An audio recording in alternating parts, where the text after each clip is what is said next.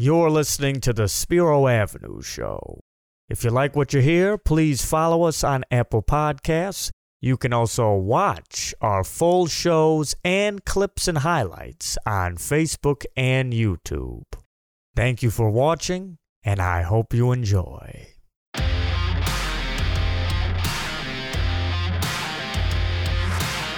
We are back on Spiro Avenue, back-to-back nights, and I am excited. One of our most popular guests ever last night, John Wharton, followed by one of our other most popular guests ever, Chris Castellani, Locked On Tigers podcast, good friend of mine. As my producer Ben said, a Twitter sensation, a Twitter monster, if you will. Chris Castellani in studio again. It's so good to have you back, Chris. Oh, thanks for having me, buddy. I'm happy to see you. Happy to see Ben. Looking forward to this, man. It was said on this show by somebody, and it may have been me, about a week ago, that your head was getting a little too big for the show. That you were blowing up too big. That you weren't gonna show up. And not only did you show up here tonight, you showed up and had the patience to let me finish my Zoom class. So what happened when you walked into my house tonight? You were a bit busy. You were a bit preoccupied. Was I on the couch with my laptop on? Yes, you were. And, yes. Hey, look, you're a busy man, and it takes a back seat to nobody. And you're all good. I tell my friend Chris, I say, 8:30, I'll be like ready for you. My class will be done. We're supposed to get out early. And the lady giving a presentation on the gender gap and why men are oppressive went like 20 minutes over her a lot of times. So here we are, but we are here. You're in my arms at last, Chris. I'm thrilled to have you. Thank you. We have so much to talk about, so much to get into. I'm not going to talk about the weather with you, Chris. Let's face it. I figured. Look at the shirt. You're a Tigers guy. That's your bread and butter. That's where your passion's at. That's where the bulk of your following comes from. Mm-hmm. Let's just talk about the state of the Detroit Tigers rebuild. A common theme on this show, a common theme in your commentary. I know the Tigers aren't going to win the World Series. You know they're not going to win the World Series this year. That wasn't the goal. Nobody cares. No one expects that. But in general, the state of the rebuild, what are your feelings? Where are you at? I will say my hope is higher now than it's been over the last several years. I thought the draft they had, while only 5 rounds, it was one of the better ones I've had in a long time, because it was the first time I felt like Avila had finally addressed a lot of the issues that people had pointed out, which is the fact that, look, there's good pitching here. You don't have any position players. I mean, your best position player in the farm system is 19 years old, and they went out, they got Torque, and they got Dingler, and they got the Cabrera kid from LSU. They got some legitimate pieces. So it's not really the system that I'm completely worried about now. We could argue the merits of tanking for days. I mean, the way they've gone about things, it's the easy route. Like to fall into potentially, hopefully, generational talent by sucking for 4 or 5 years is a fairly easy route to go. You're gonna get some pretty talented prospects out of that. I worry about and you've talked about it with me. You've talked about it with Tony Paul the other week when he was on. I worry about their ability to develop players. I worry, and of course, the big elephant in the room. If and when the time comes where they do spend, I worry about, one, if they will, and two, how they're going to spend their money. Will they spend it wisely? So I think, all in all, I am a bit more hopeful than I have been over the last several years, but I am as remarkably skeptical as anybody else right now. And you made really the bullet point that needs to be said again and again in terms of this organization's development that predates Avila, that predates Dombrowski, that predates Randy Smith. And, you're a bit younger than I am, but I am 33 years old and have never seen this organization draft and develop a position bat that was a star. You had guys that were sort of second tier guys like, Curtis Granderson, a very good career. He was close. He was close to a star. Close to a star, a very good player. But I'm talking about a top 10 in MVP voting like more than once in their career. It doesn't have to be, Trout's once in like a 5-generation guys. But, even like an Altuve, somebody to that level, cheating scandal aside. And, you can notice my T-shirt. They do a lot of things right. I mean, either way. And right. They have drafted and developed a lot of legitimate talent. They've done a lot of things right. The trash can stuff. The Tigers do not have that in my entire lifetime. And that is a long time to not draft and develop one guy. I do think Torkelson will be the one to break that. I think he is almost too good to fuck up. I think it feels like you would think, right? But that's why you suck. So you can get those guys who are, almost automatic stars. You would hope.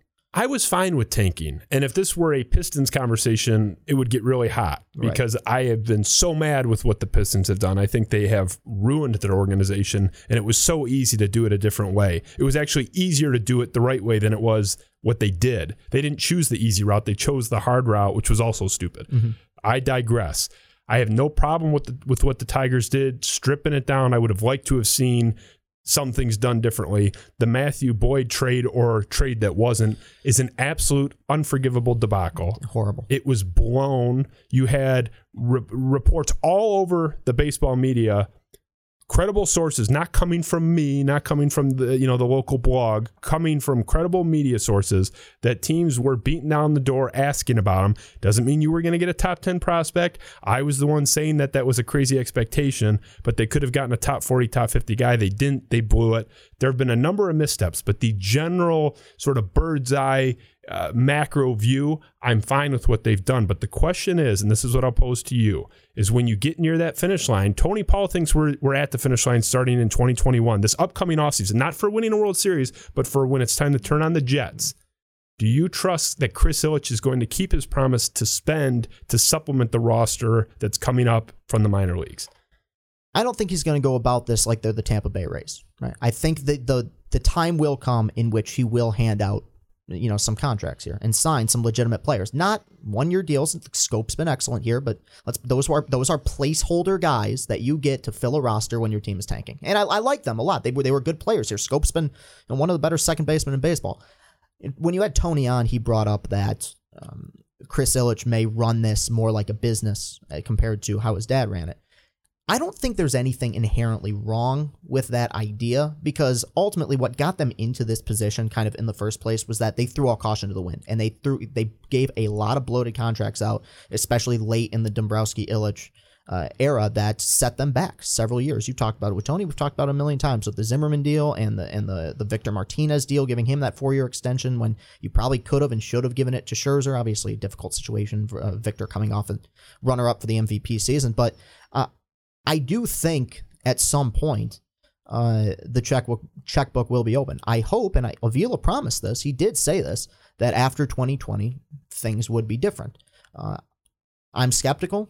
I have seen nothing right now that instills any sort of trust that this front office knows what they're doing outside of tanking and falling into good draft picks. And if maybe there's one or two so-so hits. The Alex Avila, Justin Wilson for Paredes Candelario deal, sure, a mild success. I can follow that up with 4 or 5 undeniable failures. Like I'm not going to say the guy's doing an unbelievable job just because he traded for Paredes 3 years ago. So it's the same thing. I've become a broken record at this point, but we're going to have to wait and see. Like I don't have a ton of faith, but I'm not completely counting him out. When you look at the assets liquidated, Justin Upton, Justin Verlander, it's a long list, JD Martinez. Yeah. And you compare that to what other teams received in return. Like you look at the White Sox are trading Chris Sale and they're getting Yohan Moncada, greatest rebuild of all time, Michael Kopech, and I don't get how this is the one organization that can't turn a superstar, whether it's an expiring deal or not, into at least like a usable starter who's going to be a solid 5th or 6th guy in the lineup. I'm not even asking for a Yohan Moncada type, 940 OPS last year type guy. That I think they've been wholly inept. And my position is I have 2 issues with where this team is going as an organization. Number 1, they extended Al Avila last year based on no merit. That was very strange. This is going to be the guy that, okay, let's grant that Chris Ilitch is going to keep his word. Chris Ilitch is going to spend. He's going to be honest. Let's pretend that's true. That happens. Mm-hmm. Who's spending that money? Al Avila. We've seen Al Avila with a pocketbook before, and that was when we had the aforementioned worst contract in Detroit sports history, Jordan Zimmerman. Everyone always says, no, come on, and they can never name a worse one. It is the worst contract. He was good for 3 weeks and has been shit for 5 years since. Yes. Worst contract ever. Yeah. They went and signed Mike Pelfrey for 2 years inexplicably. No reports of him having an offer for a second year anywhere else. Multiple teams saying they would only go to one. That's why he didn't go there. Tigers are the suckers giving him 2. Mark Lowe The Tigers fell for the oldest trick in the book. The 32-year-old reliever with mediocre numbers that had a solid year out of nowhere in a small sample size. Let's give him $5 million or whatever the fuck. Yeah. So we've seen him with money. So even if I'm to trust Chris Ilitch, I don't trust Sal Avila. I mean, can you trust him? You said yourself you don't see any tangible reason to think that we can. The only hope, and look, this is kind of blind faith here. My only hope is that, because that was by the end of this season, that'll be 5 years ago. My hope is that in the last 5 years, he's realized the error of his ways, and he will be, he won't be as impulsive, handing out some of these ridiculous contracts. Now that's, once again, I mean, the guy's what, 60, 65. I mean, I don't think, it's hard to believe that a guy's changed in 5 years. But it's an expensive internship. Exactly right, but he's, that's kind of he's still the GM of the team, and that's kind of the best you can hope for at this point. And you bring up, and I wanted to talk about this. Tony brought this up, and we've brought it up a million times. The lack of returns they've gotten for some of these guys, for Verlander, for JD. Steve Stone, the color commentator for the White Sox, pointed this out on Twitter the other day, that you don't trade players so much anymore. You trade contracts. And after 2015, that was the year when everyone said they should have hit the reset button. And, they finished last place. It would have made sense. That's when you handed out the Zimmerman deal. But to me, the window of opportunity where they screwed up and a team like the White Sox thrived was that 2016 was the year afterwards where they should have pressed reset. Because they had a good team in 2016, came up short, should have made the playoffs, didn't. But you had Justin Verlander, basically winning the Cy Young, right? I mean, I know Porcello came in and stole it, kind of on a technicality. It was Verlander's to me. Right. But his stock was as high as it'd been in years. You had Ian Kinsler, who just had an all-star caliber season. You had JD, who still had one full year of control on that deal. You had several guys who you could have gotten a heavy haul for, and you waited. You waited until all you did was dump salary for Upton, for a guy who no longer plays professional baseball. You traded JD Martinez for Dawel Lugo. The Verlander deal, look, I think there is bad luck involved. Franklin Perez is, apparently made of glass. You can't. There is bad luck there, but they haven't developed Jake Rogers well. He hasn't learned to hit at the major league level and wasn't that great of a hitter at the minor league level. And Daz Cameron has struggled mightily. So it's like the returns they've gotten for the time probably makes sense. It's the timing of the trades, to me, where they have really screwed up. And the big contrast for me is we were coming right off the heels of the Dave Dombrowski era. For whatever you want to say, I always defended Dombrowski. It wasn't perfect, had some qualms with him, namely the bullpen. Jonathan Papelbon, head case or not, was still great, sitting there for nothing, could have had him for nothing. Didn't get him, bullpen blew it. That's why this team doesn't have a ring. I think if they get Papelbon, they do. But Dombrowski, if you look at the trade record, and there's a long list of them. He had the bad trade with the Reds, Suarez for Alfredo Simon. Disaster. Yeah, terrible. But beyond that, stole Carlos Guillen. Stole him from Seattle. Gave up a guy named Juan Gonzalez, and it wasn't that Juan Gonzalez. He traded for Scherzer, traded for Austin Jackson, made one good move after another, traded for Edwin Jackson, got a good half season, and then dumped him. The Infante Anibal Sanchez deal, Jacob Turner turned out to be nothing. Doug Fister. Just the list goes on and on where he was giving absolutely nothing. Obviously, the Cabrera trade. It's just he has a bevy of moves that he made that spoke to his IQ. So whenever people give Dombrowski a hard time, and again, there's fair criticisms. I'm not saying he's beyond reproach, but there was an extensive documented track record of successful transactions. We have not seen that at all from Al Avila. So your answer to my question was basically, I haven't seen anything, but he's the GM. That's where we're at. And that's kind of where that's what you have to hope for, though. That's where I want him to succeed, obviously. But that's a sad state of affairs. It is. No, it is. It is. But that's the card we've been dealt at this point. And that's a terrible hand to be dealt. Let's face it. And the second component of this whole thing is, in this hypothetical, I granted that Chris Ilitch is a man of his word. He's going to spend. But Chris Ilitch is on record in this town with only one other major promise that had a chance to develop, that he had a chance to deliver on, and it went kaput. Do you know what I'm talking about? The Detroit district. The district Detroit, where he sat in front of the city council and said, ladies and gentlemen, if you give me $365 million in tax stipends and get me over the hill here, this is what I'm going to give you. And he's holding up big artist renderings of palatial apartments and movie theaters and restaurants and hustle and bustle in the city of Detroit. They gave him the money, and they didn't break out one shovel. They didn't scoop up one pile of dirt other than to build parking lots. So I have one big, massive promise that he made, that he had an opportunity to deliver on, that not only it wasn't just under-delivered, it wasn't a failure. It wasn't even attempted to be fulfilled. So now here comes promise number 2. Trust me, guys. Stick with me. Hang in there. Don't give up your season tickets. I've heard these pitches because my family's involved in that. They're telling us Chris is going to spend. Just hang on. They're imploring everyone that just trust him. Mm-hmm. He's 0 for 1 with a big whiff. Yeah. You think that he's going to be a moderate spender and run it as a business?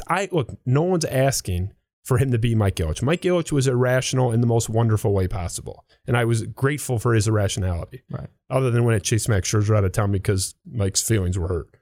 But I do have fears that we have 2 things that need to happen. Avila has to be competent. We have no evidence of that. Chris Ilitch has to keep his word and be a spender all of a sudden. No evidence of that. So this whole hope in the Tigers is on 2 pillars of sand as far as I'm concerned. Do you think that they, at the end of the day, we saw in 2003, they were the worst team in baseball history. I'm not counting the Mets that were an expansion team. 119 losses 3 years later in the World Series. That's a high bar. But do you see, let's say 2024, this team playing maybe in the ALCS? Is that reasonable? Like, it's not out of the realm of possibility. A lot needs to change, and a lot regarding the front office has to be proven wrong.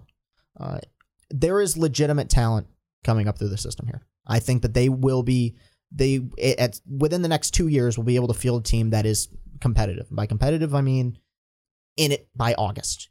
But like, if you put a gun to my head and said, will this team be playing, or competing in the ALCS by 2024?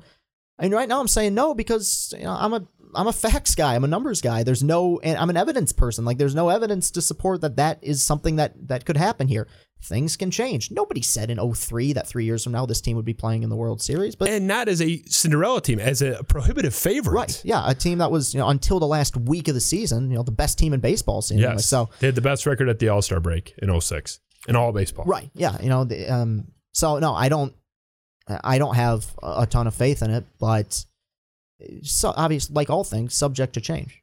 But the thing that spurred that 3-year run was, Verlander came up, but people forget Verlander was a rookie in 2006. He was solid. He was actually kind of shaky in the playoffs. He was not a huge part of that team. He was important, but that team was built, that World Series run was built on Dombrowski's free agent signings and trades. Polanco, Guillen, Maglio, Ivan Rodriguez, Kenny Rogers never gave up a run in the postseason. He was the man. It's egregious that he didn't pitch Game 5 in St. Louis, by the way, but that's another story for a different day. Should have pitched Game 1, too. But yeah. Should have pitched Game 1, but when you have him, they had that rain out or snow out in St. Louis, you had him on full rest. He didn't even need to be brought back on short rest. Yeah. Oh, it's not his turn in the rotation. What a dumb... The guy's got 22 consecutive shutout innings. Your season's on the brink. Yeah. You got to bring that series back to Detroit and flip the momentum. But we digress. The point is that jump can be made, but it's predicated on those 2 pillars that I don't think either one are in place. And you need both. They need to go 2 for 2. 1 for 2 isn't enough. Chris Ilitch spending and Al Avila being a dummy isn't enough, because we saw that once. Yeah. We saw that. It didn't go well. Right. It was a disaster. Pelfrey, Lowe, and Zimmerman. Yeah. So, okay, Ilitch spends. That's great. Is Avila going to suddenly get smart? I don't buy it. I just don't buy it. No, I have trouble buying it, too. I have a lot of trouble buying it. I just, You have more faith than I do in the prospects, and here's what I'll tell you. We might actually be closer than we think. Let's find out. Okay, because here's the thing. There's the biggest misconception about the Detroit Tigers is that they don't develop prospects well, but have done a good job of developing pitchers. That's wrong. That's not true. Because let's go down the list here, okay? Everyone says, they developed Verlander. Sure.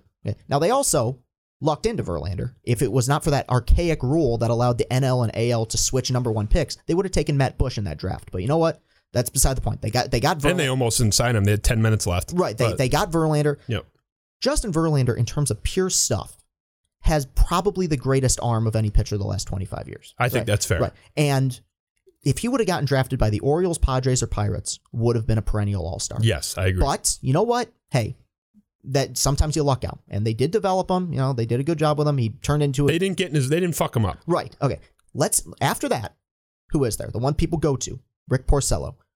Rick Porcello wasn't very good here. Rick Porcello had a 4.45 ERA or something in Detroit. When this team was really rolling 2011 to 2014, and it was his turn through the rotation, you'd say, all right, well, they got to get some runs tonight. It's not Scherzer, it's not Pfister, it's not Verlander. Porcello's on the mound, he might struggle. Went to another team and won a World Series and a Cy Young. You can make the argument they held him back. Who else? Fulmer, doesn't count. He pitched about 10 games in the minor leagues in Detroit. Corey Knebel went to Milwaukee and pitched some good baseball. Yes. Robbie Ray doesn't count. He was throwing the fastballs at 93 in Detroit, goes to Arizona and picks up 5 miles per hour in velocity. Who else is there then? Drew Smiley? That's probably the next one. It's probably my least favorite player in Detroit Tigers history for a number of reasons, and we'll leave that alone for now. Yeah. But here's the counterpoint to that, and I feel like I'm arguing against myself now because I agreed with you for the most part. Mm-hmm. But just to clarify, you're talking about drafting and developing because, to their credit, they import Max Scherzer, who never looked anything like he did. It's true. I mean, he was shaky that first year. Actually, got sent down. Right, and they fixed. But he became something he never was before he got here. Mm-hmm. Doug Pfister was solid in Seattle, became something he never was.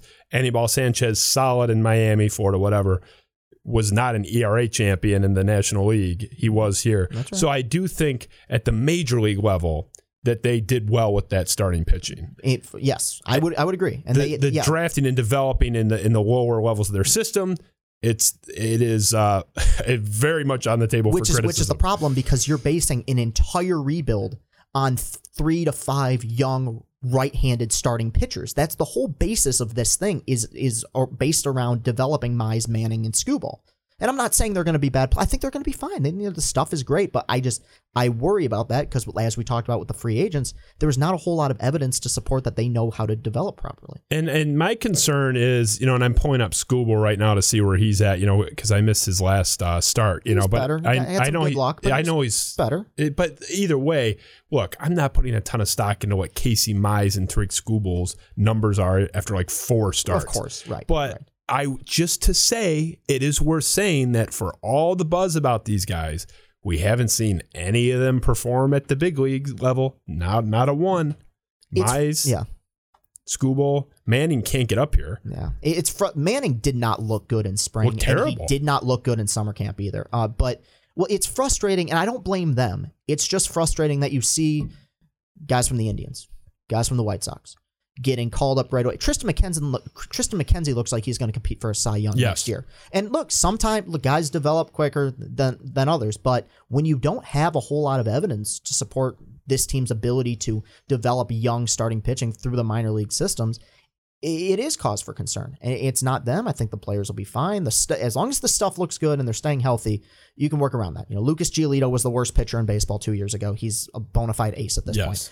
So, weirder things have happened. But it is frustrating when the only promise of hope we've had here over the last 3 years has been, you got to see these guys in the minor leagues. They're going to be great. These pitchers in the minors are great. And you call them up, and they're still developing. And they'll continue to develop. As much as I believe they should be here, as much as I want them to be here, they had the long COVID break as well. And I know it sucks, but they didn't pitch in AAA, and they're kind of learning as they go. But at the same time, didn't bother Tristan McKenzie, didn't bother that Garcia kid from the Yankees. Yeah. And it's not a condemnation of them. I'm not saying I'm terrified or I'm but I'm just saying that it would be nice for all the bravado about, the Tigers are loaded with pitching. Mm-hmm. We still haven't seen one guy show shit on the big league level. It may happen. Skubal was, it was a promising start last time out. You got to win 5 innings to earn. Yeah. The eyeball test is nice, but your numbers are your numbers. The guy's ERA is almost 7. Right. Tiny little sample size. I know. Everyone calm down. I'm just saying we haven't seen one guy actually do anything on a meaningful level yet. It is very early, but I'm just saying you can't count these chickens like they're already hatched. Right. And the last time you were on the show, we talked about, it was before the draft. Everyone was saying, everyone knew the Tigers were going to pick first. And I said, I wouldn't just automatically take Spencer Torkelson because, our pitching is set, because you don't know that your pitching's set. None of those guys had made it to the big leagues yet. Now, I would have taken Torkelson. I think they did the right thing. It was a slam dunk. Because he was the best prospect. He was, and he had been for a long time. But my point at the time was, look, if you think Emerson Hancock or whomever is better, the pitcher for Georgia, you take him. But Torkelson was the best prospect. They did the right thing. But I'm trying to dispel this myth that the pitching's set. because it's not. Because and Tony Paul pointed this out when you had him on, not all these guys are going to develop. No. That's why you hoard starting pitching. It is way more difficult, and that's why the basis of what they've built this rebuild around, to me, is kind of flawed. It is very difficult to develop starting pitching. It's way more difficult to develop starting pitching than it is position players. Because if Spencer Torkelson, knock on wood, hopefully this doesn't happen, if Spencer Torkelson pulls a hammy running down the first baseline, he can rehab it, come back, power will be back, bat to ball skills will be back. If someone suffers an arm injury as a pitcher, your stuff becomes worse. And some of that stuff, and guys can grow. We've seen great Cy Young winning pitchers, come back from serious arm injuries, but there are certain elements to that is tough to gain back. That's why, you look at what the Astros did, the Cubs did, the White Sox did, primarily, with a few exceptions. The White Sox loaded up on everything, but for the most part, it was built around position players because that's more of a guarantee that they're going to be successful. The biggest thing that drives me nuts with the Tigers, beyond what we've already discussed ad nauseum, is this international free agent thing. And I admit, I'll plead ignorance. I have read into this. I still don't fully understand this slot stuff. I'm a simpleton when it comes I don't think the teams understand it half the time. One guy that doesn't get it is Al Avila. I don't think he gets it because, you can the rules with the stuff that Major League Baseball, and I'm a diehard baseball fan, Chris, but they're a terrible league in terms of how some things are. How some things are. Yeah, you're right. I think even the biggest baseball fans of the world would admit that. I think you should be able to trade draft picks, for example. The whole slot value thing, I think, is a disaster. Please don't go over. Bud Selig was hey, here's the recommended amount of money. No, naughty. It's come on. Either have no cap or do what the NFL does and says this is the number. Shut the F up and we're done. Yeah. But the fact that this team has done nothing of merit in the international market, you see there's some misses, but the hit rate's very high. Yoenis Cespedes, Cuban phenom, very good. They almost got. They did. Dombrowski wanted him. But didn't get him. They didn't. No, very good career. Yoan Moncada is an absolute star. A little bit down this year, but is he's had the leg injury. He's a stud. He's banged up. Yeah. He's legitimate. Was a 940 OPS guy as a 24-year-old. He's legit. He's a machine. He's stud. Jose Abreu, also in Chicago, power hitter, very good career, came over a little bit later. You do have the Rusney Castillo, which was a disaster. There's been some misses too, but the hit rate is actually pretty high. My favorite player in baseball right now. You didn't mention your boy. I was building up to him. Yeah. The Cuban Mike Trout, I call him Louis Robert. I don't care how many times they say Robert. It's Louis Robert to me. He is basically the Cuban Mike Trout. He's a top 20 player in baseball already. Yeah. He rolled out of bed this morning and was already at that level. Mm-hmm. So you have to understand that there's a lot of merit to diving into that pool, and they have not done that. And you look at what other organizations have done, that has expedited the White Sox rebuild. And I traded for Moncada, but getting a guy like Louis Robert in the outfield, that speeds up your timeline by a year or two. And that might get you there at all versus not at all. So I don't know. I don't like anything that they're doing except for the losing part. I think they needed to, but anybody could do that. Right. That's what I've said. It's easy. Yeah. That's the thing. And that they got it right, but I don't like how they've gotten it right. And awkward statement, but I'm trying to explain that the only thing they've done right is the losing that a 4-year-old could have done. Mm-hmm. And I'm not giving them credit for drafting Mize or Torkelson because a monkey could have done that. Just, pick up the top name on the chart. Right. So I have no faith in them. You have a little bit more faith than I do. I'm trying, because I want to be excited about this. I want to believe in this core, but there are a million external factors that are against this whole thing right now. 2 pillars, both of sand, Chris. Remember this in 3 years, and I hope I'm wrong. I hope you can sit there and say, "Hey, a little optimism." Yeah, that wouldn't have killed you, Justin. Wonderful. No. I hope I'm wrong. I would Me too. Please be right, Chris. Spend we're all for it. I don't buy it. That's where I'm at. So we're talking about your attitude that you're a little bit more optimistic, and you have had a transition, in your life and your presentation.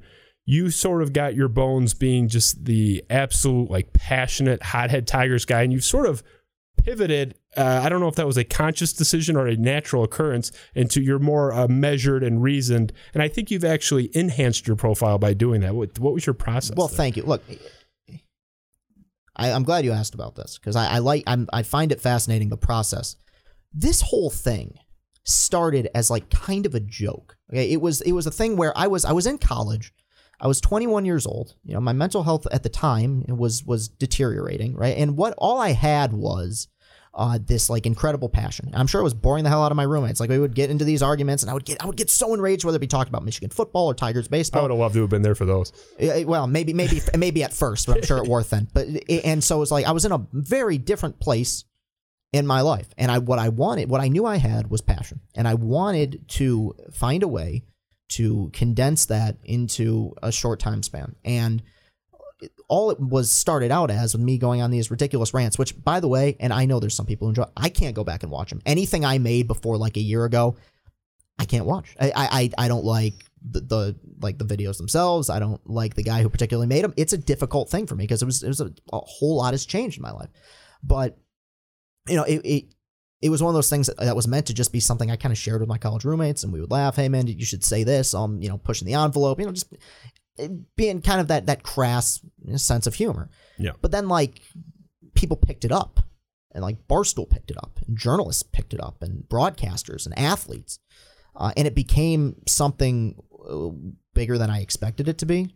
And it's been scary. I don't love it as much as I used to because there is like a certain pressure at this point. And I think what I realized, I don't know when it was, maybe a bit over a year ago, was like, look, there is an audience here, but the whole Tigers rant guy persona is a one-trick thing. Like eventually that's going to wear thin. And I knew I had more to offer.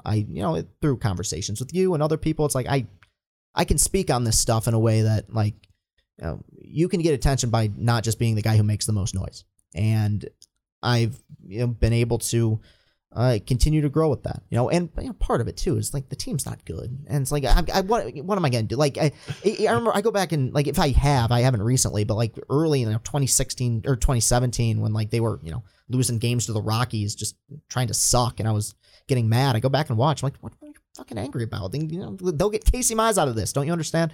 But no, some stuff is difficult to watch, and the team's not that great, so it's hard to get that into it. But I just figured like, look, I got more to offer here, and I can be better here, and it's grown. I don't know what it's going to turn into, but it's been an overwhelming process for sure, a scary process at points, but also rewarding. You had one video in particular that I think it was the he's injured video, right? That was the Barstool. That was the big Barstool one that you're screaming and you're just going nuts. And I mean, I think there's a lot anyone can yell. I mean, you got picked up because you were yelling, but you were actually making like really funny jokes and points. There was humor there. Yeah, I completely understand. It was good content. I mean, to be honest, but I kind of liken you to a social media version of Mike Valenti, who came in and sort of made his bones as a hothead, most famous for a rant that occurred in the first year of his career, 2006, after a Michigan State meltdown against Notre Dame, 17 points in the fourth quarter. Yeah. And it's like, it took Mike Valenti 5, 6, 7 years to shed that, like the Notre Dame rant guy thing. And it still to some extent follows him. My friend Scott, when he heard you were going to be on the show the first 2 times, because I think this is your 3rd appearance now, was saying like, what's he going to do? Just yell for an hour? I'm like, no, you look, I get it though. I get it. I completely understand. That's not Chris's whole thing. Like that was you're taking a smidgen of it. Right. So I just want to throw that out there that I like what you're doing, but I will say, don't bury it if it's there when it comes back, if it comes back, because I know from my own personal experience with myself, it's easy to withdraw when they suck. But if I see them start bunting in the second inning in Game 7 of the ALCS, I might be making a Chris Castellani circa 2016 video. Look, that part of me is still there. You might see it from me. Right. I want to see if it's in there. No, don't hide it. It's That's there, all I'm saying. But the openly, and it took me a while to come to terms with this because this is the first time I'd experienced something like this. Yeah. It was because all I'd known really my entire, preteen, teen, young adult life was competitive Tigers, good Tigers that spend, Tigers that sign good free agents. Yeah. And this was something new. And it took me like halfway through 2018 to be like, oh, they're trying to suck. And it's like, it's hard to get, that emotional about it. Dude, I truly hope the day comes when I can be angry about it again. I really do. Because it would mean that the team will be competitive. Like, and I said this a couple weeks ago when Mize and Scooball got called up, where it's like, this is I'm not saying that they're going to be aces right away. This is the most invested I've been in the Tigers in probably 4 years, because there's actually mild excitement here. And, I enjoyed for those, couple starts being, feeling like, okay, we turned back the clock a little bit. I hope it continues. Yeah, it's hard to get really invested in the success of a guy that's here on like a 1 year. Like, I'm not going to get fired up on how Josh Harrison looks, who's just a stopgap to like turn the calendar. You root for him only, not this year, but you root for him only in the sense that they could potentially be trade pieces. Exactly. Like the way you rooted for Leonis Martin when he was here or something. And that is not true love, partner. Like that. No, of course not. They don't. They're just passing through. Yes, they're like prostitutes, basically. It's why, honestly, and I've had people get on me about this season. And look, I think it's been a nice little story, right? Okay, they're cute little story. They're 500. I know full well, I've said this, I've shouted this from the rooftops, there's another 9-game losing streak in there. I know it's coming. The same way. I don't care if they are 500. They will find a way to screw this up. I don't care if they are 2 games up, in that 8 seed spot with 4 games left and they're all against the Royals. I know it's coming. I know they are going to crash headfirst into a wall, because that's kind of the nature of what they've been trying to do. Like, I know it's a shortened season. I get that. For the most part, teams that don't try to be good don't end up being good. I don't care how many games you play. And it's been hard for me to, get that invested into it. There's been certain elements that I've enjoyed. Like, I've liked seeing Gregory Soto step up. That's a guy probably it's been fun. A piece here. Yep. Brian Garcia, well, I think some of the advanced numbers don't support, have shown he's been a bit lucky.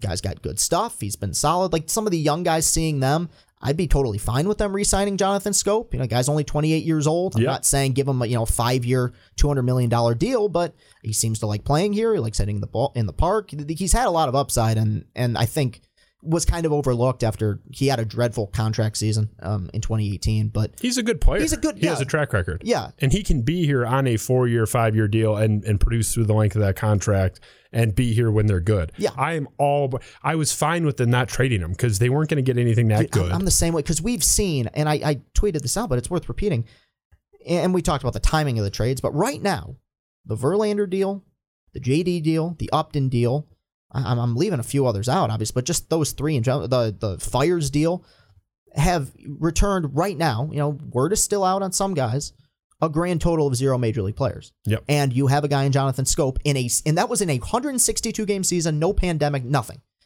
And you have a guy in Scope who had a great 30 game stretch.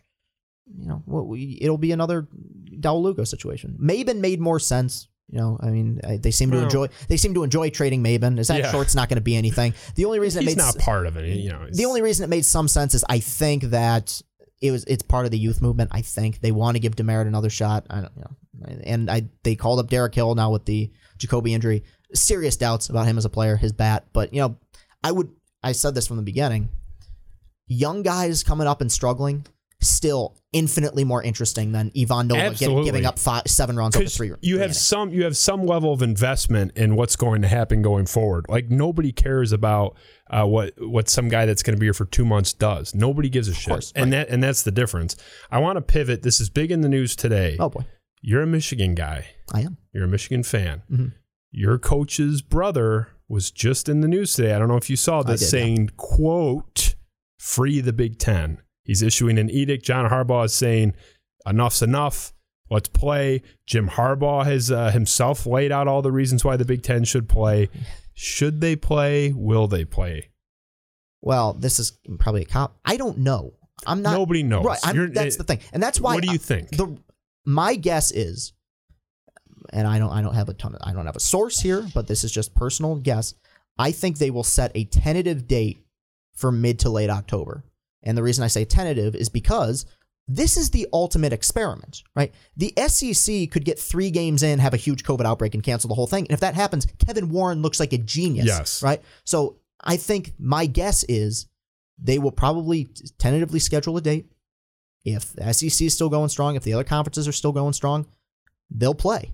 Now, it will create the biggest clusterfuck ever if we get to the college football playoff and Ohio State is 7-0 and you're comparing their resume with a 11-1 Alabama team. Yeah. I don't know how that's going to work out. It's a complete mess. There's no good equation.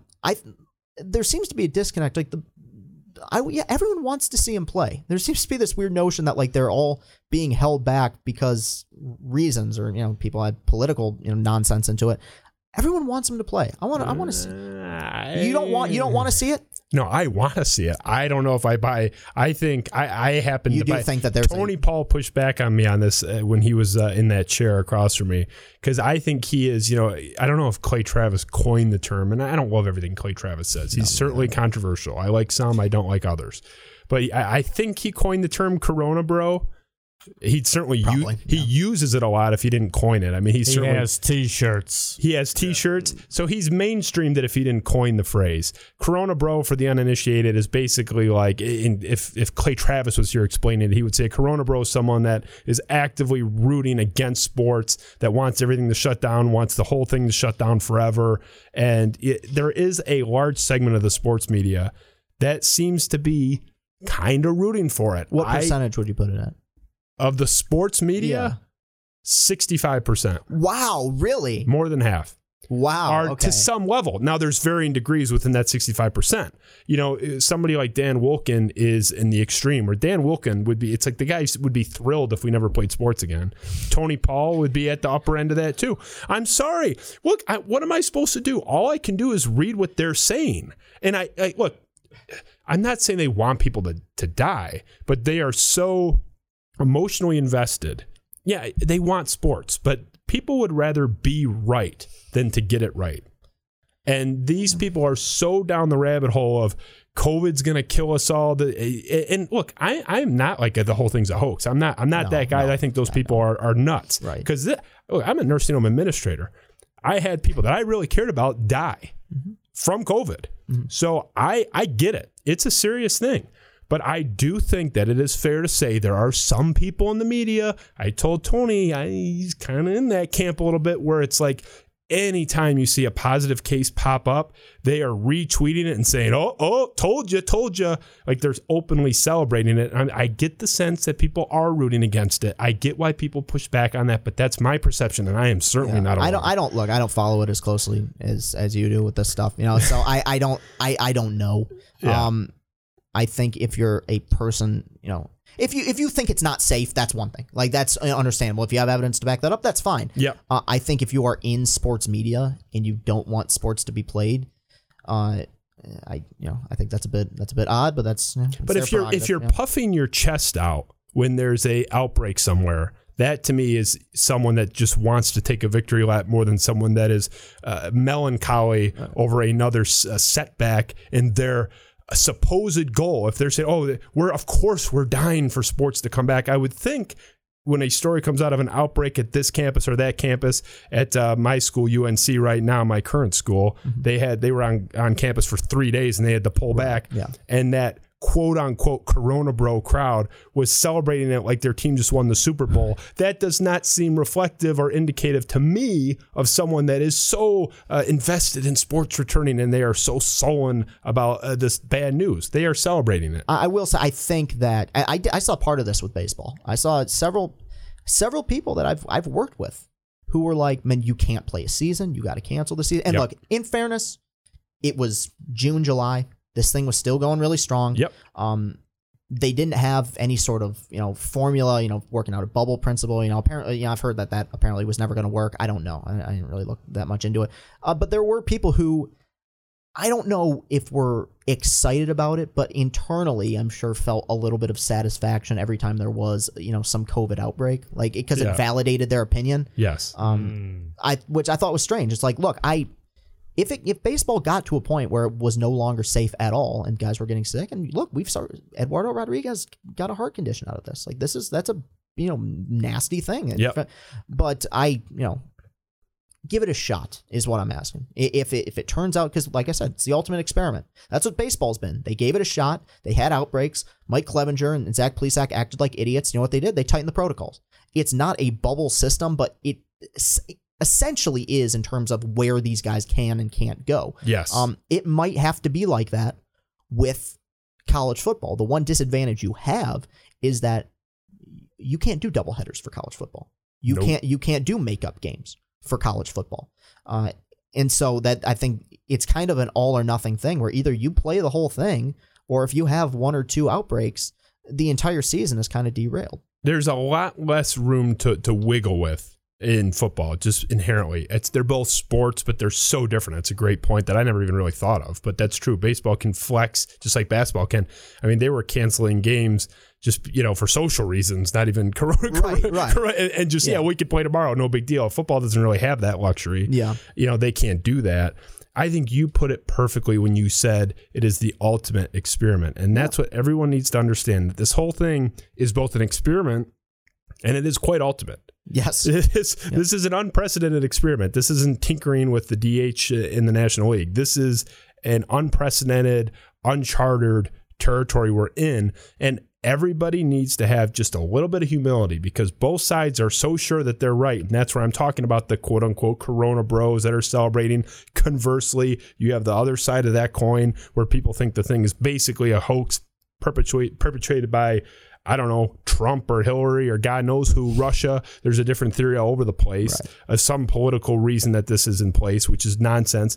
Everyone just needs to calm down because I promise you, you do not know what's going on. Right. Because that's why I haven't discussed it much. Because I just make video sound. We're being silly goofballs in my basement. We don't really know. Right. I'm not presenting myself as an expert. Right. We're not claiming. And you weren't brought on here as an epidemiologist. Right. Let's make no mistake.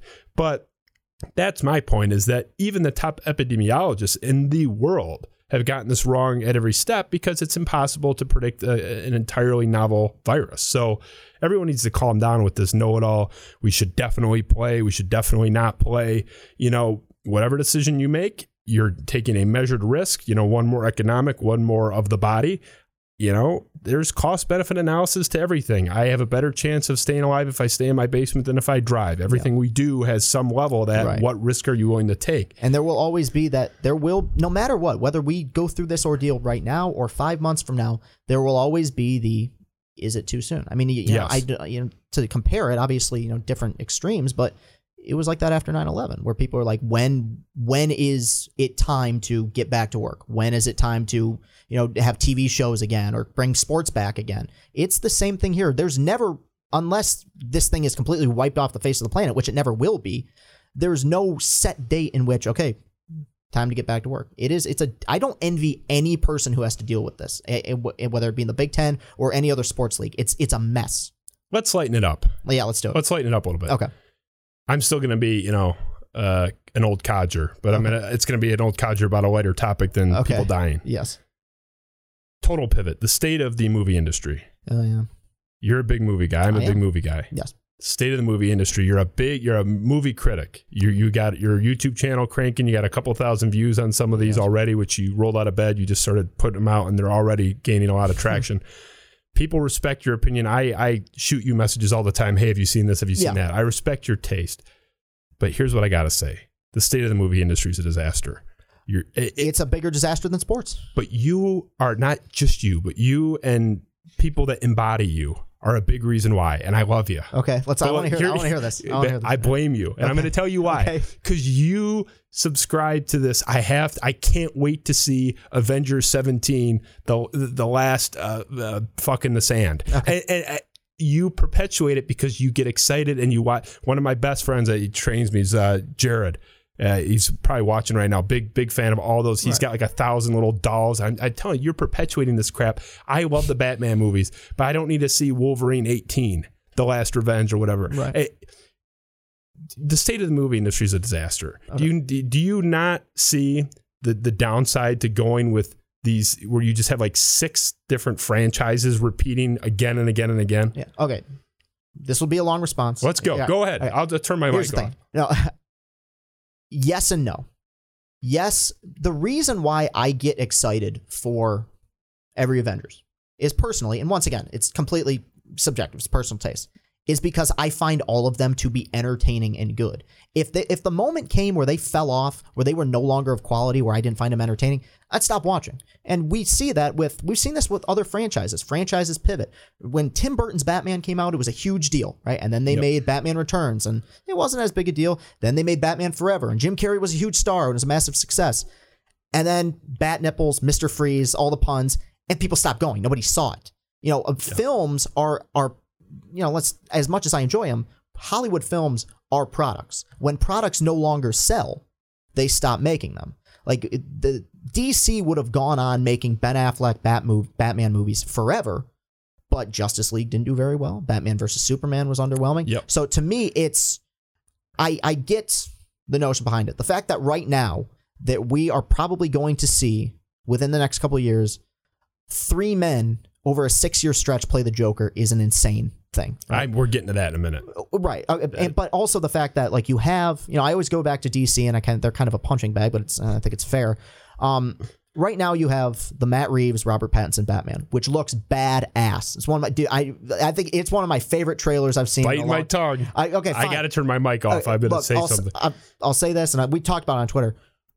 Watch some of his recent stuff. The dude's a great. I have to be fair. Dude is a powerhouse. He really is. Like he's become a real chameleon. Matt Reeves is a great director. The Planet of the Apes series he did was phenomenal. But you have that. I'm fine with that. Cool. You also have in a separate universe, same studio, different filmmakers. You have Michael Keaton coming back to play Batman. Like that is and Ben Affleck coming back. They're setting up a multiverse. That I think is one thing where people will start to jump ship because like. You have this Flash movie that they're doing is I refer to it as the ultimate cinematic Hail Mary because you have a star playing Flash who was caught on video choking a woman and like nothing's came of it. You have so bad. Yeah, you have Ben Affleck who all but admitted nearly died playing the role the last time, and you have a man who hasn't played the part in 30 years. Now look, I think it's a dumb idea. If you have good writing, I'll enjoy it. Back to the original point, though. Is it too much? Is there oversaturation? Like I said, Hollywood films are products, and products have brand names and brand recognition. For the most part, I think it's 95% of films are either adaptations, remakes, or sequels. Right? It's why I root for and champion, and I haven't seen it yet, a Tenet or an Inception or a smaller movie, let's say, like Whiplash, my favorite movie. You still have to see Midsommar. Right, which I've heard was very good. Yeah. Original ideas. Right? Yeah. But the thing is, unfortunately, and you pointed me, Avengers Endgame was the biggest movie of all time. There's a lot of me's out there. Right? Well, I said there's a lot of the you. Yeah. I'm not. I said that, but here's the thing: you are making a great argument for the studio head. I know why they're doing it because people are buying it. Mm-hmm. If it's commercially viable, they'll make 7,000 of them if they're making money. Yeah. I get that. I'm not blaming the studio head. That's why I said I'm blaming you. I'm not blaming Hollywood. I'm blaming you for liking it so much. Mm-hmm. I mean, you're a big movie guy. You mentioned some great ones recently. Yeah. Would you rather see The Shawshank Redemption, something like that, for the first time, or the 17th iteration of X-Men? I mean, it's The Shawshank Redemption. But we're not going to get The Shawshank Redemption when we're so focused and the Hollywood dollars are on. Well, we won't get The Shawshank Redemption seen by a lot of people. And, that's a once in a million Didn't get seen in 94. It was a box office flop. Right.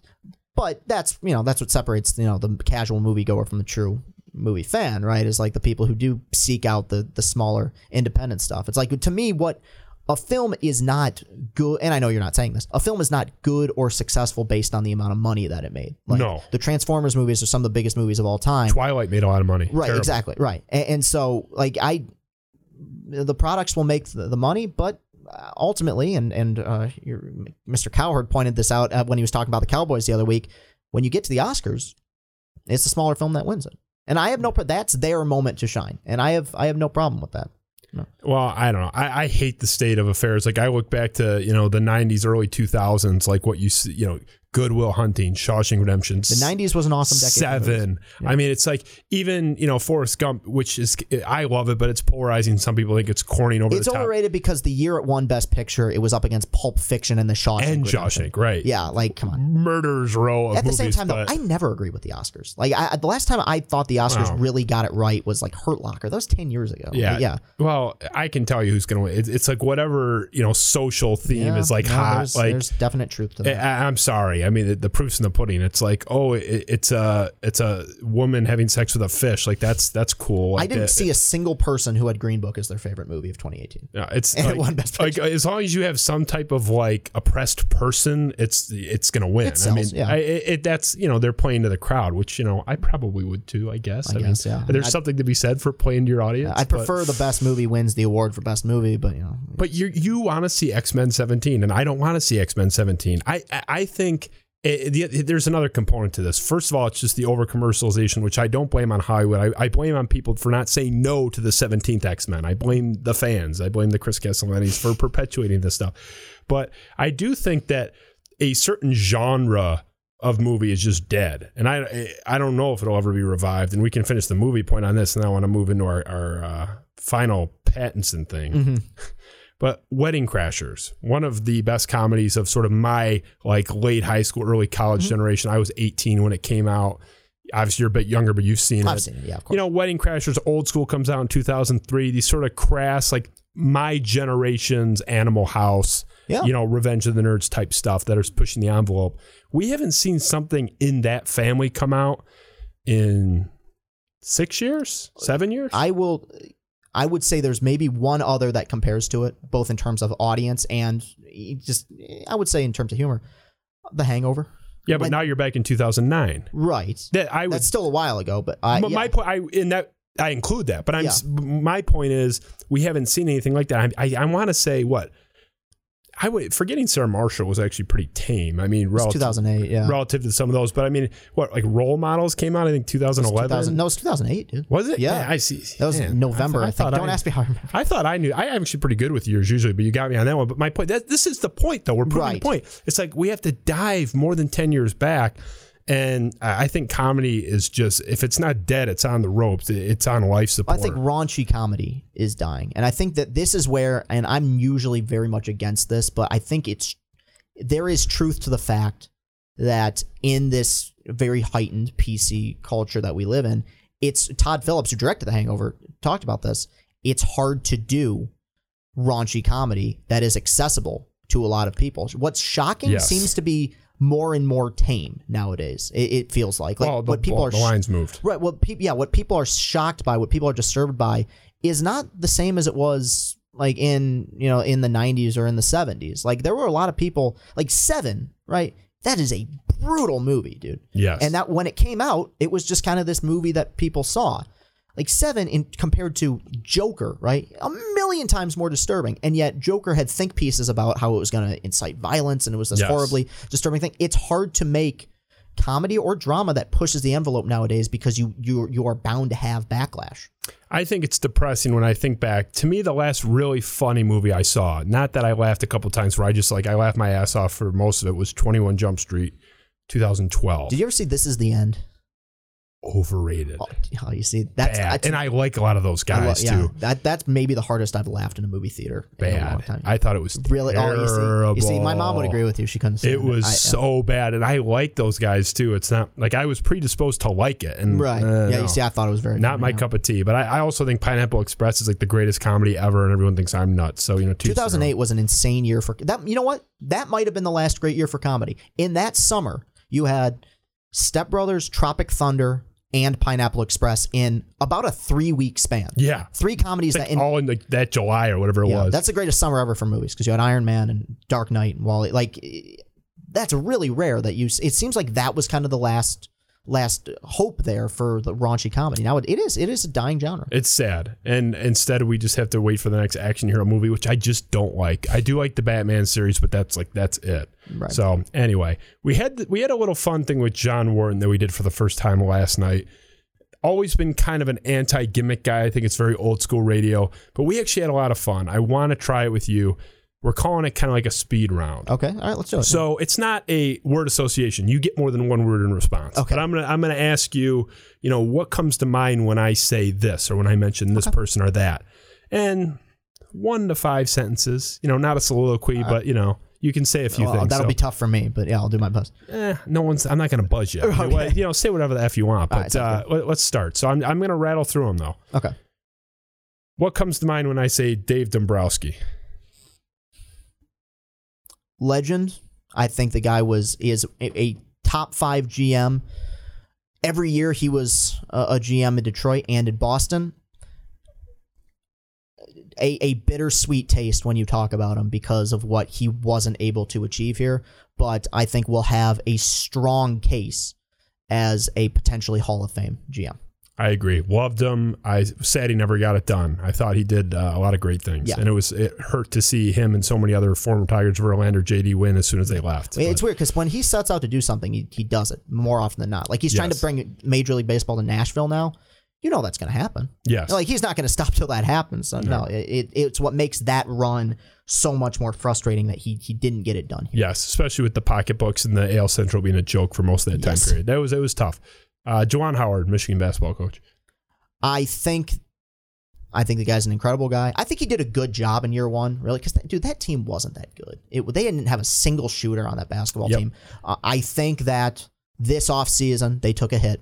You had 2 5-stars fall through your fingers, but part of the reason why Michigan State is so excited about the recruiting class they have coming in here in the next few years, obviously the talent, but it's the fact that they have missed on a whole lot of guys that would have gotten them national title number 2. That is the nature of college basketball recruiting, especially if you're going to try to keep a clean program. You're going to have 5 stars fall through your fingers. You're going to have transfers. I believe in him completely until I won't. Like I have right now, I think I give year one a pass. I think he did a fine job. Mark D'Antonio. I think over time his legacy will be that of the best coach they've ever had. It still should be. There's some people with a bittersweet taste in their mouths because of the way it ended. I understand that, but I think over time people will realize that his tenure here, you could say when it started, they were very competitive from 2008 to 2015. And then, they had a bounce back year in 17. But the glory years, 2010 to 2015, was the greatest stretch in the history of Michigan State football and will be remembered as such. Yes. Legend at Michigan State. Yes. Sad ending, legend, though. Yes. Jim Leland. I think he did some great things here. I think that he's an old-time baseball manager. I don't think he would survive in 2020 in the age of analytics. Nope. And it's part of the reason why he didn't survive past 2013, really. But I think remembered fondly, lost his mind in the 2013 ALCS and lost it before that. He made a lot of controversial decisions, but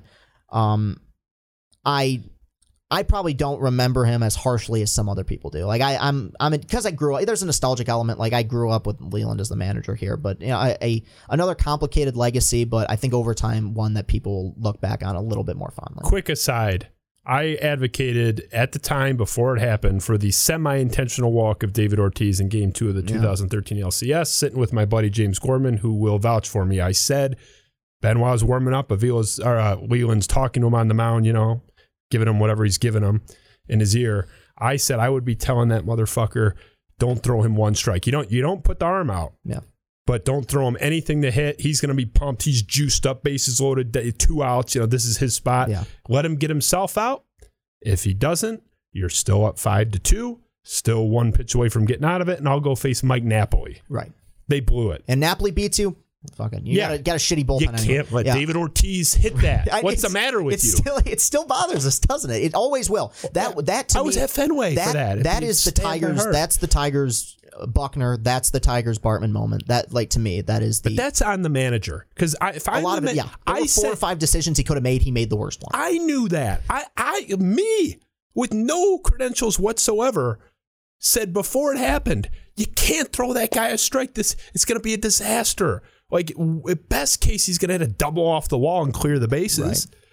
It was so obvious that was going to happen if you threw him a strike. And, of course, it's the first pitch, just a meatball. Yeah, That's on the manager. Pitch selection didn't bother me because you knew he was hunting fastball. He threw him a changeup, and it was terrible. 86 miles an hour right over the plate. Right. Best postseason hitter of all time. Good college player would have roped that. Exactly. Just fuck you.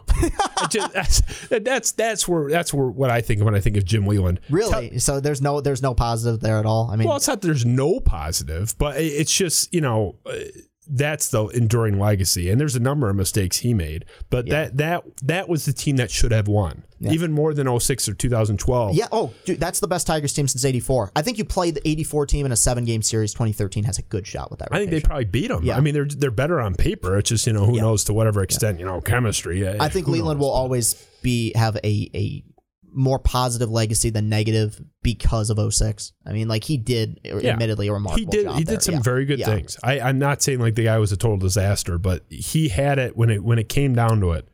He had it. He went past his expiration date. They had that team. They had the team to do it. Yep. They were in the situation to go up 2-0 on the road. And he tells Benoit for some reason to go get it, get him. This is the battle we want to pick. David Ortiz. This is the fight. This is the guy you want to go. You don't have. You got a 4-run cushion. You got one pitch to get out of it. Yeah. This is the battle you want to get into. Ridiculous, unforgivable. Sorry. This is supposed to be your round. No, it's fine. No, you got me going. I'm entertained by it. You got me going with Chris Castellani on Chris Castellani. Celebrity you want to marry? I mean. For the longest time, it was Emma Stone. I mean, I wanted to see if you'd pivot. That was I'm kind of attached to it at this point. You can stay with it. That was my high school crush. So you want to marry Emma Stone? Sure. Yeah. Emma Stone, Michigan football. Unfortunately, and I can't believe I've gotten to a point where I've said this. It is what it is. It is a combination of Ohio State being a juggernaut, a pro team. Alabama light at this point, right? The Alabama of the Big Ten, mixed with failures in the Harbaugh era, questionable coaching decisions, questionable substitutions, taking guys out of games when they've been running the ball 10 times for 100 yards and then not running them in the second half of a bowl game. A lot of questionable moves. Unfortunately. This will probably be the way things are going to be here for the next several years until one of two things is going to happen. Either Ohio State gets hit with something, right? Or two, Ryan Day goes to the NFL, which is possible, but even that, they still have 3 years worth of pro recruits coming in, or Harbaugh makes a serious adjustment. And by serious adjustment, I don't mean, doing what State did and, rearranging the deck chairs on the Titanic, right? Twice. Right. I'm talking like you fire Don Brown or something like that. And it's weird because early on in Harbaugh's tenure here, it seemed like he had that ruthlessness that is required to be a great coach. It doesn't seem like he has that anymore. Like, it is weird to me that they have given up 62 and 56 to Ohio State each of the last 2 years, and yet that problem hasn't been addressed, nor has he really talked about it. This is going to be a prize for Matt on Twitter, who wanted me to ask you this. He knows that he saw my production of Les Miserables at Meadowbrook in 2013, knows I'm into musicals. I have a production company, knows that you're into this kind of stuff. He wants to know, he's about to win $50 because I'm asking you this. He wants me to ask you that if I were casting Chris Castellani as the lead in a musical, what musical am I producing for you? Well, it's not actually the lead. It is a side. You can cast me in the lead if you want. Yeah. But one of the first movies I ever was attached to, one of the first movies I ever connected with, was West Side Story. Oh, and I love you. I wanted to play Riff in West Side Story. Riff is way cooler than Tony. Yes, Riff is the coolest character in that show. So that's that right away when I read that on Twitter. Yeah, that was the one. Bernardo's pretty cool. Yeah. Tony's kind of like, I mean, come on. Like, he's Maria probably could have taken Tony in a fight. Right. Let's face it. Yeah. Sorry, Richard Beamer, but I'd probably take Natalie Wood if it came down to it. Yeah. My wife does not like that show, and it has been a source of major contention. Yeah, we've talked to a lot of therapists about it. I'm kidding. I'm kidding. But no, she does not like that. I love West Side Story. Huge sucker for it. Mm-hmm. Was a little bit part in high school at Cranbrook, artsy school and whatnot. Right. Loved it. Mel Tucker. Look, he's saying all the right things. He seems like a wonderful guy, a good motivator. I was down on it at first, but I think both of us, when we looked more into his recruiting record, some of the history, I think it's a good hire. It is an absolute save compared to what looked like was going to be it was looking like it was going to be a Michigan circa 2007, 2008 hire when they went to their fifth guy and, fell into Rich Rod, and that was a disaster. They salvaged a guy who's, got a good recruiting record. Wait a minute. Rich Rod was second to Les Miles, wasn't he? No, Shiano, remember, I think was Rich Rod was pretty coveted, man. He was. No, I know that I would liken it more to going with Brady Hoke, where like they were talking about like Harlan Barnett. I thought you were going more of a Brady Hoke direction. I mean, dude, both of them were a mess. Either way, it's just I think of John Yu's book, and that it just seemed like there was a lot of setup there for him to fail when he arrived there. I can't wait for that show when he's in here. Yeah, but no, I think he's saying all the right things. I think he's a good guy. The fan base is in love with him right now because he's drastically different in terms of personality than D'Antonio was. I also know, and I've experienced this with Michigan, I've experienced this with Harbaugh, I've experienced this firsthand with other teams. The second they start out 1-4, that social media shit is all of a sudden going to become way less cute, right? And that's the and I have no problem with him being active on social media, but I think he will do a good job here. Here at Michigan State. It's all the state memorabilia. I think he'll do a good job there. Yeah. I do think it is fair to say, and people crucify me when I say this, that D'Antonio's dominance while at Michigan State benefited significantly from the fact that many of those years Michigan was a disaster. All right, fuck you. No, you know I'm right. Right. That's such a soft spot for Michigan State fans, though. They absolutely hate that. I know. Because it's the whole, like, you can't beat us when we're a good thing. And it's like, okay, but you didn't beat us when we sucked either. Right, it's like, you can always say that. It's the same thing in the early 90s with Michigan basketball. I mean, obviously, recruiting, violations aside. MSU was, they were okay. But what did Michigan being bad have to do with Mark D'Antonio punching Urban Meyer in the face twice? Right. Something couldn't do once. That's where his legacy is greatly enhanced. And that's where the argument just fizzles out. It does. Because, yes, did it help that Michigan was down? Sure. But they won at a level. They beat Georgia. They beat Ohio State on a neutral field once as a heavy underdog with two backup quarterbacks on the road against an undefeated. That was his finest moment. That was his greatest. No, there's enough evidence there, sans Michigan being down, to say that it was a legitimate absent or present Michigan being good or not. But it did contribute to it. I mean, there was a small there was a small contribution to the fact that Michigan got to a point where that was an automatic W on the schedule. It's a component, not an explanation. And that's fine. I think that's fair. We'll meet in the middle on that. And Michigan is now competent. They, despite all the the failures of the Harbaugh era, they still recruit very well, and there will be battles. He should have a long leash here. As great as D'Antonio was, did not leave them in the best spot. And terrible spot. People, that will be part of his legacy. Most coaches don't get to ride off into the sunset.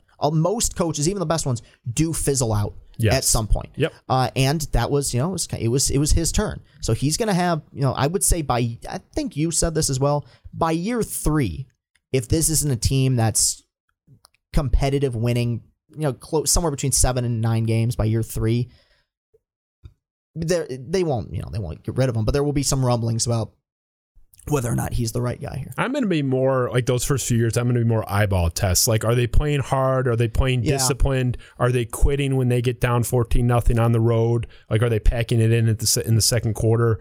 Like, to me, this cupboard is so bare that if you even start judging before year 3 on a big level, I think you're doing it wrong. That was one part of the D'Antonio era that they struggled with a long time, was lack of discipline. I mean, not even taking into account off the field stuff, that went down. Like, just dumb penalty. I remember in the 2007 Michigan game, Michigan's down 10. Greg Matthews is 5 yards out of bounds. And I think it might have been Chris L. Rucker, just bulldozes the guy. Like that, that's the type, I think that falls under the eye test. Like, if you're playing fundamental football and still losing, well, sometimes you just don't have the talent. And that will be, for the first couple of years here, the case. Yes. Yeah. Everyone needs to just wait. The one thing I'll say with the social media stuff, everyone is like, oh, he's so cute and clever. I love that he's doing it. It's what I would do. I think it's a neat change. It's how you relate. Yeah. It's a very nice breath of fresh air, but it's not, this isn't a criticism, but just to clarify, it's a little more calculated. He's not this like jovial, jolly guy spontaneously tweeting this stuff. It is extremely strategic and crafted. This is not a criticism. It's just as it has to be. I did a little tribute because I'm a little itty bitty production company, and we did this little tribute song to Mel Tucker and the new era of Michigan State football, and called the song "Relentless." And there was a little cartoon picture of him that an artist that I'm friendly with drew for me, like just for the cover art for the song. That song was up for like 4 minutes, and I got an email from the company that like represents Mel Tucker's brand. It was like, hi, we represent Mel Tucker's brand. I got basically a cease and desist, like take the song down. And I said, no, it's fair use. Like it's a picture of a famous person, and I don't even use his name in the song. Like F off. And they did. I mean, but that was up for 5 minutes, and I got a letter about it. So it's like, it is, he is paying somebody a lot of money to tweet for him, to tell him to do this, record this video. It's very, very calculated. That's not a bad thing. I think it's actually a good thing. Because he gets the value in that and reaching recruits in that way. But it's just funny because the Michigan State fans are like, oh, I love Coach Tucker. Like, he's so cool and down to earth. Maybe, but he's smart. This is strategic. He's not as like off the cuff as he's presenting. Right, of course. That's all I'll say. I'll get back to, this is supposed to be year round. No, you're fine. Most overrated movie ever. Shit. This is a tough one to just throw at you. Yeah, that is tough. Oh boy. All right, I got one. Let's go. I hope I don't think it's a bad movie. Yeah, it doesn't have to be bad. Overrated. I don't think Raiders of the Lost Ark is that great. Oh, I agree. A little overrated. Because to me, okay, Indiana Jones 4 is a bad movie, right? With the nuke in the fridge. Yeah. Outside of that scene, right, where he survives a nuclear blast in a fridge, I don't think it's any dumber than any of the other Indiana Jones movies. Like they're fun. They're fun. Yeah. But to me, like it's good. I understand why people love it. But in terms of early 80s, late 70s Harrison Ford, like Empire to me is still far and away, his best movie. You want to hear my most overrated movie of the last 5 years, if not the last 30? I might have to duck. Can I guess? Go. A Star is Born? Did I already tell you this? I remember that tweet. You said this was a silly movie. And it is an absolutely ridiculous movie. You see, it made my top 10 of the decade. So like, great soundtrack. Amazing which, by soundtrack. the way, I love the music in it. By the way, that script is a train wreck. See, I thought it was great. I haven't seen it. I haven't seen it since I saw it in theaters. But it makes no sense. Bradley Cooper's at a party falling on his ass, and Lady Gaga, who's like in love with him, this is like the love of her life, and she's like, oh, he does that. It's like, you're not at least a little bit disturbed by this guy? The guy's in an obvious free fall. He's a total disaster. And she doesn't like realize this until he pisses himself at the Grammys. I mean, it was a silly script. Awesome soundtrack though. And great performances, I thought. That's the best Bradley Cooper's been in anything. The acting was good. Yeah. The script was preposterous. I also think, not the most overrated movie ever, but extremely overrated in terms of recent times. I'm going to duck because I know you disagree. Joker was not that good. You see, I loved it. And it's not that good. It's one of those movies, I wonder how it's going to age. I was amazed by the fact that in 2019, when it came out, that a film that was admittedly very brutal and had this dour, pessimistic view of society. You rarely see that. I wonder if in 5 years, if we've gotten more films like it, if I'll appreciate it the same way that I did. Not saying it was bad. Overrated. Everyone was going crazy for it. I also thought it was going to suck, so maybe that's part of the reason why maybe you went in with low expectations. I actually went in with high expectations. I thought there were really cool parts. The way Todd Phillips did certain shots and stuff was very cool. Joaquin Phoenix is great. He's one of my favorite actors in Hollywood. Didn't love him. I thought Heath Ledger, it's a different Joker. You're at different points. The whole premise, though, the whole point of the Joker is that he doesn't have a backstory. Right. That's why I was kind of skeptical about the whole thing coming in. It should have never been a movie. Well, the one argument I have is there's a whole lot that's left up to interpretation and open-ended, where it's not a complete point A to point B to point C origin story. There's a lot of ambiguity there where I was like, all right, maybe like I can buy this as a possible Joker origin story. So you're going with like it was all a dream, like this is when not there, but I think there's elements to it where he's an unreliable narrator, let's say. I would that's say fair. Yeah. I enjoyed part. I mean, it's like well shot. It's cool. I do think Heath was the superior Joker. And even so, I mean, it was my, in my top 3 favorite movies last year, maybe even number 1. But as great as Phoenix was, I wasn't like completely adamant that he deserved Best Actor. Like I would have been fine with Adam Driver winning it for Marriage Story. Marriage Story was good. That's tough. And Adam Driver's so good. He's one of the best actors working today right now. Yeah, he's phenomenal. Yeah. And almost like underrated in a way. I mean, it's like Twitter likes him. But he's going to be one of those guys that's known for Star Wars. And while he's the best part of those movies, he's gonna go on to be so much more than I just think that. so too. He's not gonna be Mark Hamill, and I love Mark Hamill. No, he won't be Mark Hamill. I think he's more talented than Mark Hamill. Mark Hamill's skill set's really more in like the voice acting, cartoon type stuff. There's a lot of people who think he was the best Joker in Batman the Animated Series. He's got that great cackle. Yeah. He was great. Yeah, Mark Hamill I think was more of a voice actor than anything else. Yeah, I like Twitter dorks like you and me, like the movie dorks. They like Driver, but not so much. He's a very unconventional movie star. Yes. He's got and he's great, but he's kind of a doofy looking dude, like tall, lanky guy. Not a guy you would think, oh, that's Hollywood leading man, but he's so talented that like you have to notice him. Yes, he's in. He's a powerhouse. He's a powerhouse. That was actually my next speed round question, but you already answered it. Was best person ever played Joker. So I still better than Nicholson though. Yes, the thing is, look, a lot of people, and I made a video essay about this on YouTube, where if you were between the ages of 10 to 20 in 2008, The Dark Knight was your Star Wars. That was the movie that became the accessible film to a lot of people.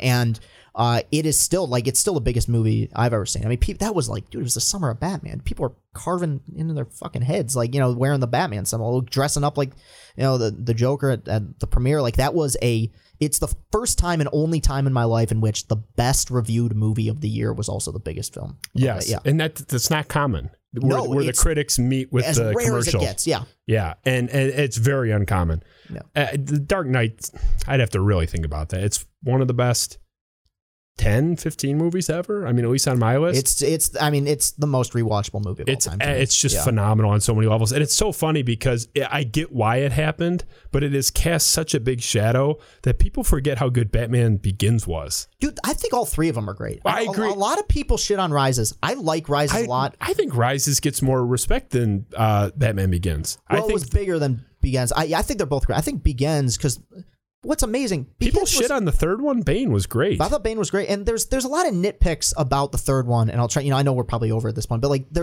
we're only over if you say we are. Okay. There's that big complaint in Rises. Spoiler alert if you haven't seen 8-year-old movie about how did Bruce Wayne get back into back into Gotham? After to me, it's weird to me that people pointed to something like that when in The Dark Knight, which my favorite movie of all time, by the way, the Joker, while incarcerated in prison, knows down to the exact second when these two buildings are going to be rigged to explode, down to the exact second. Well, and no one, and it's dude, it's whatever. Maybe he had a mole in the police department. Yeah. It's whatever. But it's I think it was a film that was a victim of its previous success.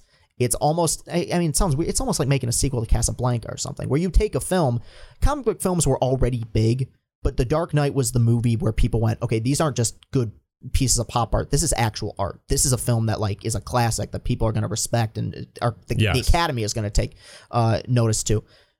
And you follow that up, it's borderline impossible because everyone has in their head the idea of the movie they want to see, and it's never the movie that actually comes out. I thought it was great. Yeah, it's phenomenal. To me, that's one of the best trilogies. Christopher Nolan or David Fincher. I could have that argument for 3 hours with myself. I love them. Those are my top two right now. Some order. Neither one of them has made a bad film in my opinion. They're just. Alien 3, but that doesn't count. He was. I didn't even watch Alien 3. Yeah. But they are a conveyor belt of good ideas, conveyor belt of good films and art. But in the whole how did Batman get back to Gotham? Can we suspend a little disbelief when we're watching fucking Batman? It's a victim please? Of its own success because the film is so grounded in its own reality that people expect if there's a single hair out of place, the whole movie sucks. It's the one thing I will say, and the reason I always liked Batman and not the other superhero movies is Batman didn't really have superpowers. No, he never has. I only had to suspend a little bit of disbelief. I can believe that a guy that's worth $5 billion could decide I'm going to just beat some ass and pay somebody to come up with a rocket ship car. And it's not realistic, but it's more believable than a guy flying. But that's why Begins is so awesome because you have Morgan Freeman in there being I built this and I built this. And you're a lot of that stuff, the hang gliding suits or whatever, it's those are things that are tactical things that do actually exist in the real world. it's improbable, but it's not implausible exactly. No, and if you read into like the raid on Bin Laden's compound, I mean, it sounds like a scene from a Batman movie. Yeah. Like they're like rappelling down. It's, you know, it's actually like it's like 92% realistic Batman. Yeah. Like you just have to suspend a little bit. No one's like throwing a fireball or anything like out of their hand or something. It's the best series of all time in that genre, in my opinion. But anyway, I was going to ask you in conclusion, and it's a perfect wrap up for this topic, is best Batman ever. Not movie, best actor to play Batman. I think Batman and Spider-Man are James Bonds. Your favorite is the one you grew up on. Like my dad grew up on Sean Connery. Yeah. He loves Sean Connery. I grew up on Craig, so Craig's probably my favorite. I fully acknowledge the flaws in Bale's version. The voice sucked. Yes, the voice. Everyone. I don't hate it as much as everyone else does. It's terrible. It's dumb. It's dumb. It's unforgivable. It's bad, especially for, I mean, one of the top 5 actors, you know, or top 10 actors. I mean, this dude is amazing. Yeah. The reason I still say him is because it's the only time in which Bruce Wayne as a character has been as interesting as his villains and as interesting as Batman. Like one of the complaints people had about Rises was that he wasn't in the suit that much into the last act. To me, that was a success and not a failure, because Nolan succeeded in what he wanted to do, which is make a series where Bruce Wayne is every bit as interesting as Batman. So I think his portrayal, like there's subtleties to his performance as Wayne that I think are excellent, and I still probably put him at number 1. I think Keaton is very good. I still look at him like, man, I think he's a bit miscast. Like I think never bought it. He's a great actor, and what's weird is he got that role after playing Beetlejuice. He would have been a better Joker. I think, he could have done Joker with the crazy eyebrows. Yeah, exactly. Yeah, he could have done that. I think, outside of Clooney, I think all of them have merits. Personally, I mean, this isn't live action. To me, the best voice is the animated series Kevin Conroy with doing the never seen it. The Arkham games and the animate, to me, and Mask of the Phantasm, which is a really good. Not a cartoon guy unless it's South Park, but I'm usually not either. But that's that transcends its genre. I'll defer to your expertise in that regard. Yeah. So, Chris Castellani, who is on record now as apologizing for single-handedly perpetuating the destruction of Hollywood as we once knew it. I'll take credit for it. No more Good Will Hunting, or no more Shawshank Redemption, or Seven, or even Wedding Crashers or Old School because of the man across from me. Kind enough to join us. I have that much power. You might in a couple years with your Twitter following. You wield a big sword. You got a much bigger following than I do. So thank you for letting me leech off your massive audience tonight. I got to say in wrapping, I think you're one of the best at what you do. I want you to stick with it, because you have these moments of doubt where you don't know where this is going. You got to be patient. My man Colin Cowherd, who's got his little picture next to me, he's my hero, my legend, the guy I look up to. He was kicking around doing minor league baseball games when he was older than you. Mm-hmm. Didn't pop until he was in his mid-30s. Took him a long time. I think you're going to get there. Stick with it. You're fantastic. I appreciate it, buddy. Thank you for having me on. This is a lot of fun. Happy to have you. Real quick, want to thank our sponsor, the Michigan Peddler. We've been peddling them since the show began. Early supporters of Spiro Avenue. We love what they do. You will too. Check them out. They're all over social media at MIPeddler, MichiganPeddler.com. Just Google them. I mean, you don't have to take Spiro Avenue's word for it. Just Google them. Let the Google reviews do the talking for you. 4.9 out of 5. Insane. Nobody gets that. You go to the Capitol Grill. Look them up. They're the best steakhouse in town, right? 4.6, 4.5. They don't have no 4.9. Check them out. Michigan Peddler. It's a blast downtown Detroit. They'll buzz you all over town. They have these big COVID boards now. Hey, I might just go by myself. I might ride around town by myself on one of those bikes. It looks like a riot. So check them out. Support them. Big sponsor of ours. We appreciate it. Ben Augusta, who went to school with Chris Castellani. Yeah, we had a class together. This is a college reunion for you two, so I'm happy to be facilitating that. So you're welcome to you guys for that. But so Ben, great job in the chair the second time for you. Hopefully you're not freaking out over there. How did we do, Ben? Why don't you tell me? Okay, couple of mistakes, but second time around, what are you gonna do? How do I look? Do I look good? As long as you can look handsome, Yeah, right? see, he has to say these things. So anyway, Roberto, I think, is up north, our executive producer who's overseeing the whole media aspect of this. Ben has gone balls to the wall with this. Every time I pick my phone up every 5 minutes, there's like 6 new notifications of stuff posted from an account I used to run but never used. Ben, you're the man. I love you. What you're doing is just awesome. Love my audience. We've had 15,000 plus on every show so far. Awesome. It's crazy. So I don't know where these people are. I keep saying it. It's fantastic. But appreciate all the support out there. Chris, I'd love to have you back sooner than that 3-year window that I talked about, but definitely in 3 years so you can say, told you, buddy, have a little faith in Al We'll Avila. see. I hope so. Yeah. Have a little faith. I do not. You do. Thank you for joining us. This has been the Spiro Avenue Show. Thank you for joining us. We'll be back next week with a big slate. We got a few cool ones coming up. Thank you for joining us.